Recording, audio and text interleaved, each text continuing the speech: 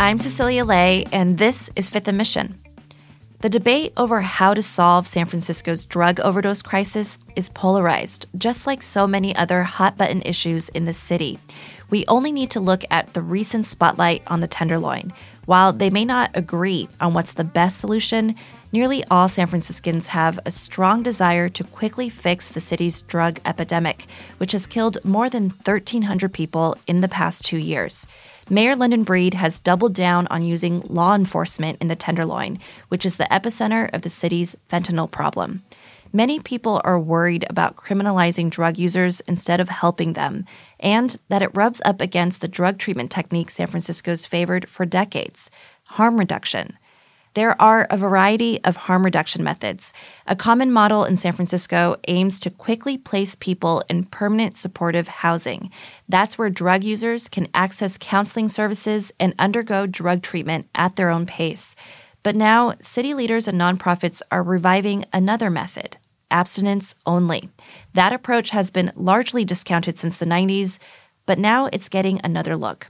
Chronicle reporter Kevin Fagan is here to explain the difference between an abstinence-only and a harm reduction approach, and to discuss the shift in this debate. Kevin, great as always to have you on Fifth & Mission. Glad to be here. So I want to dive into your story, and I'm hoping we can start here. Can you remind us what exactly is an abstinence-only approach when it comes to addressing drug addiction? What sets it apart from San Francisco's current harm reduction approach? Well, the nuances get pretty slim, and there's people get pretty touchy about the definitions of these things. Basically, abstinence is trying to be without your addiction to illicit drugs, of course, and in some cases, even being without medically assisted treatment, which is Suboxone or methadone to help you get over your addiction. One of the main differences is that in a harm reduction program, if you relapse, you don't get tossed out. You don't get told to go somewhere else. You stay in the program where you're at, and they work on you to get over it. In an abstinence program, they don't necessarily throw you out of the whole program, but they'll send you to detox somewhere else until you can come back and agree not to relapse again and try not to relapse. The whole argument over medically assisted treatment is, the goal of any rehab program is to get you free of everything. But with abstinence, it's just a little more assertive toward getting free of everything and doing it as quickly as possible. Where this often comes up is in supportive housing in San Francisco, which is a technique's been prevalent in a heavy way for about 20 years or so. And that's where you take a homeless person particularly.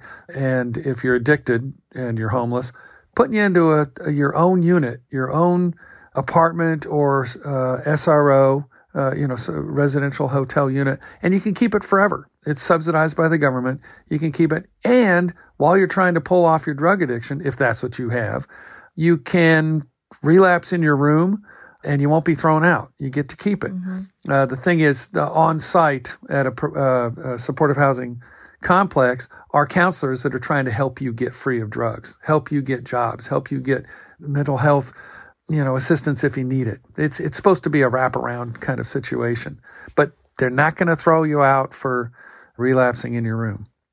Why do people argue that the harm reduction approach, which San Francisco mostly relies on, is better? Yeah, the idea is that you can't just go cold turkey. Most people can't. And most people relapse as they go.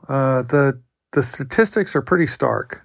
Even in a harm reduction program, the relapse rate is 40 to 60% of someone trying to get free of drugs. Now, in an abstinence program with a huge emphasis on abstinence, it's about 75% relapse rate. So the success is obviously, geared, more toward harm reduction. However, the discussion that's happening in this city, in San Francisco, is that the problem is so intense that we should have every form of treatment available that we can, because some people really want abstinence. I mean, AA and NA, Narcotics Anonymous and Alcoholics Anonymous, they're geared toward abstinence. Now, you're not getting a residence in those programs. Those are support groups. But some people that works fantastic for them. Other people need the help. So, as you note in your recent story, the abstinence-only strategy has been sort of largely rejected since the 1990s. Why? Is that because of just the effective rates? Yeah, the studies show that. And it has pushed most programs away from the more rigid forms of abstinence that used to be employed decades ago. Again, 75% failure rate in abstinence only and 40 to 60 in a wider harm reduction model. There are also studies one that I studied at least, that I cited in my story, that if you're on methadone, you're 4 times more likely to maintain some success in your rehab. Do we know how much money San Francisco has invested in harm reduction, and what do they have planned ahead? It seems, as you noted in your story, you called harm reduction the rehab gospel in San Francisco. How much investment has the city made in this preferred technique? Well, it's safe to say tens of millions. I don't know if anyone's parsed it out exactly because there's such a dizzying array of programs in San Francisco that go toward rehab, toward housing, toward counseling, toward street outreach. A lot of that can be framed as harm reduction. The city spends generally about $350 million a year on homeless programs and issues. That's going up to about $800 million over the next, of each of the next 2 years. It's a real investment, and if you want to see your return on the investment, you can look at 9,000 people or so are housed in supportive housing, more than 25,000 people who've been taken off the street and put into various forms of housing or sent home. It's really measuring success in a program like this or a technique like this is one of the great conundrums of homeless technique, homeless best practices. People will throw up statistics on the left and the right and proclaim success and failure in all kinds of different ways.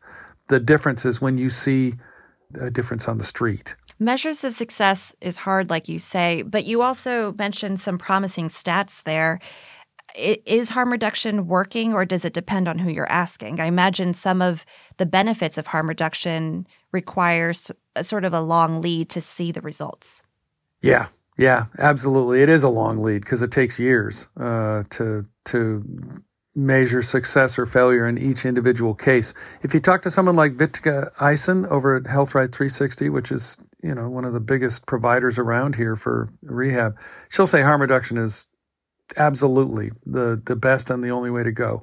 Talk to Tom Wolfe, who used to be at the Salvation Army and is now an addiction specialist. He shook his addiction to drugs through abstinence, and he'll say that's really the only way to get it done. Otherwise, it's 2 steps forward, 1 step back, or even 1 step forward and 2 back. They both believe very fervently in what they propound. The statistics, again, say 75% failure rate in abstinence and 40 to 60 in more conventional techniques. You're listening to Fifth and Mission. You can support the newsroom that creates this podcast by signing up for unlimited access at sfchronicle.com/pod or by downloading the San Francisco Chronicle app. Now, San Francisco city officials, Supervisor Asha Safai and Catherine Stefani, are questioning the harm reduction only route. Tell me what they're saying. Are they pushing now for more of a hybrid approach, maybe not really being team abstinence or team harm reduction? Yeah, I think it's a bit of a hybrid. They were essentially asking for more approaches like one that opened up this last year through the probation department, and it has city funding. And it's a lifestyle house, as it calls itself, for people coming out of jail or heading to jail and then get diverted to this residence. It helps people get stabilized away from incarceration. And along the way, it also encourages abstinence from drugs. And if you slip up while you're in the residence, you go to detox, but then you can come back. It's a different approach. It's a novel approach for the region, really, and possibly the country, in that the city is funding it. It's for prisoners. It's for would-be prisoners. It's being watched even nationally. to see if it'll work. And what the supervisors were saying was that, yeah, let's consider doing a bit more of this. They're not saying turn away from harm reduction. That's not what I was hearing from either one of them. They were saying, as I put in my story, that Safai in particular wants to expand the palliative programs. The thing that came through for me again and again as I talked to people, and I talked to more than a dozen experts on this and studied hundreds of pages of reports, is that one size fits all is not the way to go. You have to tailor your drug treatment for the addict.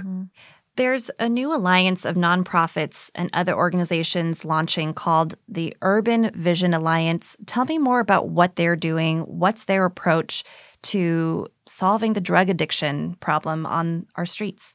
Well, they're pulling together financing and planning. They're not going to be actually building units, but they're going to be supporting programs that address it. And that's the full range from drug addiction to not drug addiction, simply affordable housing and permanent housing. The first program they're putting their back into is the one by the Salvation Army. It's called The Way Out. And the Salvation Army essentially will take you from the street to temporary housing, transitional housing, as they call it, with job counseling and drug rehab, and then they'll route you into permanent housing. And that can take up to 2 years. They are trying to expand into 1,500 units over the next several years. And Urban Vision Alliance is helping them with the planning and the architecture and the financing for that.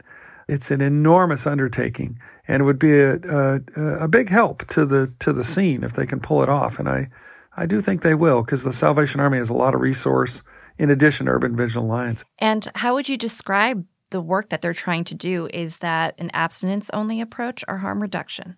They say that they want to do the full panoply, the harm reduction and abstinence. Initially, with this Salvation Army project, it's more of an abstinence approach, but even that's not rigid. I mean, the guy that I talked to who's in Salvation Army program that will be expanded is on Suboxone right now. He'll be tapering off, but that's medically assisted treatment, which in some abstinence definitions is not allowed. Like I said, it's a fuzzy definition of a technique. Yeah. I mean, we could have debates all the time between politicians, nonprofit leaders about what's the best approach, but of course, the voices that matter in these discussions are those that are actually using drugs, those that are affected by addiction. Have you spoken to some drug users, and how are they weighing in on this debate? What are they saying they need? I've spoken to a lot of drug users dating back decades, and it's pretty much always been the same in my experience, in that the most successful techniques that I've seen for people dating all the way back to 2003 when I was sleeping outside, all the way up to TJ Johnson, a guy I talked to last week, is harm reduction. You put someone in a housing unit or in a rehab center, and you expect that they're going to relapse. You expect they're going to still be using somewhat as they taper off. You stick with it. You do heavy counseling. You really try to climb into their heads to figure out what's going to work, what they need to resolve in their lives that push them toward addiction to begin with. And then you can really taper people out.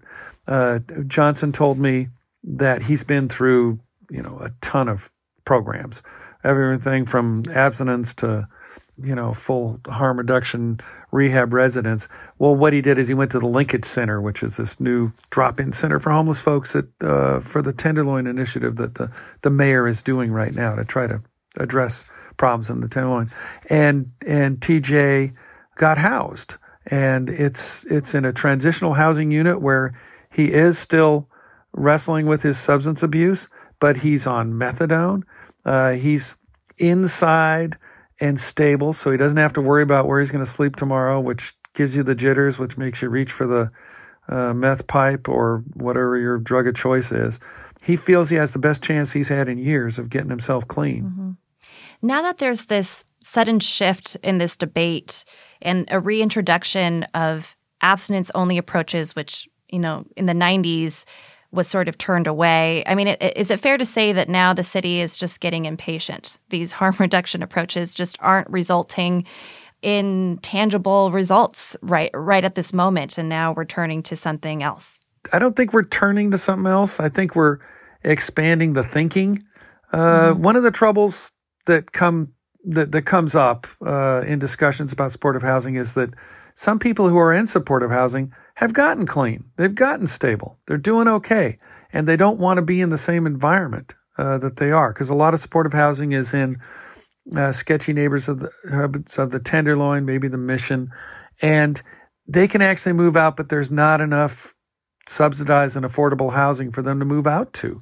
And I think that's what people are trying to get at, is to help people get clean a little quicker, which means you need more case management. You need more counseling services right there. And I and others have written about the need for more of that for years. That's expensive, but I think it's more expensive leaving people on the street addicted.